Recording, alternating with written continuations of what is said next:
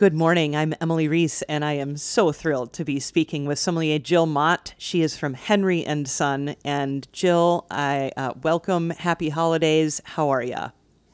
Well, I'm better now that I have my shirt on for my shift today that says, I'm full of holiday spirit, aka wine.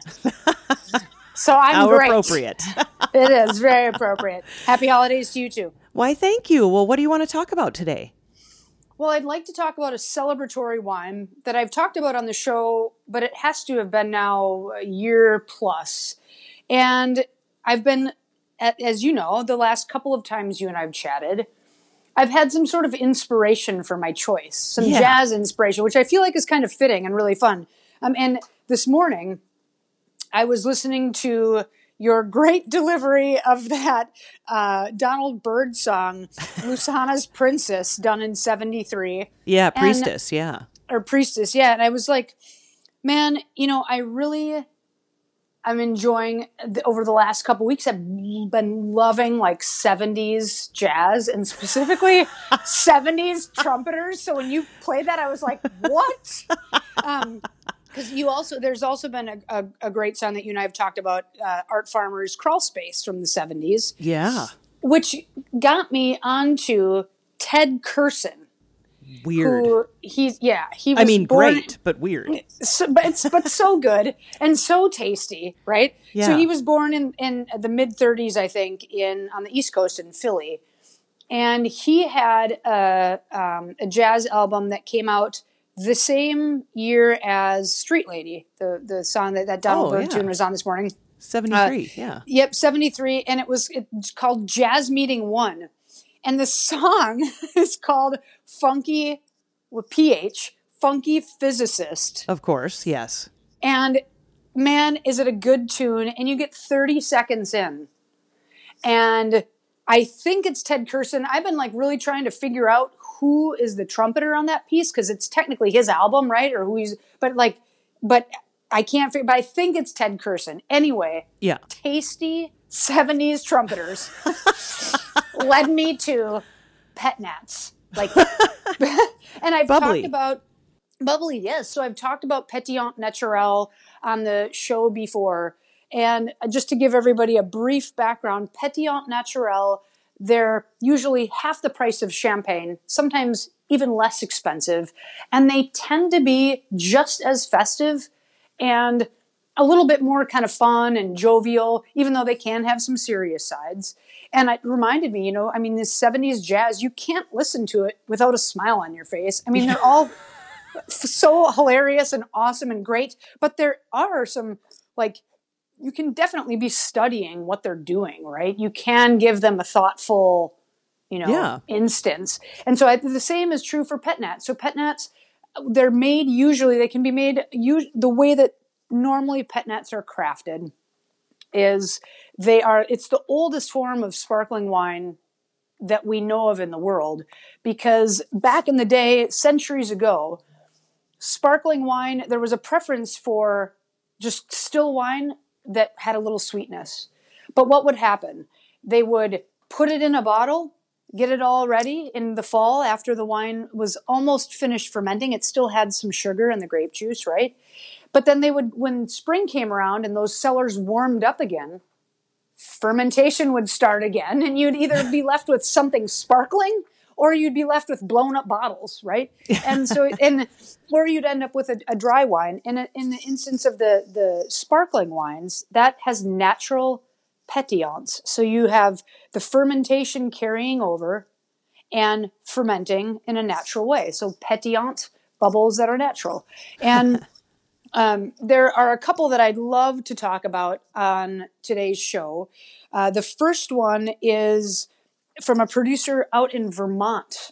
Now, this is the most expensive sparkling wine that is not a champagne I'll probably talk about, but it is festive. It's a weird time of year. I'm buying instead of 400 presents, I'm buying 4. Yeah. So that's why I'm going to be drinking this holiday season. But it's $48. It's from this guy's name is Ethan Joseph. And why is it $48? Because of this, people. It's from Vermont. And it's from a weird grape that we're growing even here in Minnesota, but we don't use that often, called La Crescent. La Crescent. It's a hybrid varietal that's cold climate hardy, and it's done with some skin contact. So a few days in like an orange wine fashion. And the reason why this is so cool, it's extremely rare. Like, we only got a case at the wine shop I work at, and I don't think anybody else even has it because I had to like special order it for this time of year. Wow. But it's like, it was bottled as the wine was still fermenting, that had a little bit more, that had some sugar left in it, and it was bottled. And so now that those yeasts keep feeding, right, and they keep producing the carbon dioxide, CO2, and what we're left with is, in this case, almost like a champagne, like very charged effervescence. It's dry. It's almost a little bit like sour persimmons and a little bit of like lemon on the palate. It's just super fun and beautiful. There's hardly any sulfur added to it, so it's very grapey, even though it's dry, and just a really cool way to treat yourself for the holidays. Another one I want to talk about is kind of like a pet nat hybrid, and I don't mean to confuse people. There's a producer out of northern Italy called Castel Noarna, and the castle on this property has been, is extant since like the 14th century, a ton of history here. And the guy who currently owns the castle, and he's, making wine on the estate, he makes this really cool wine that is a blend of Chardonnay and a local grape called Nocciola.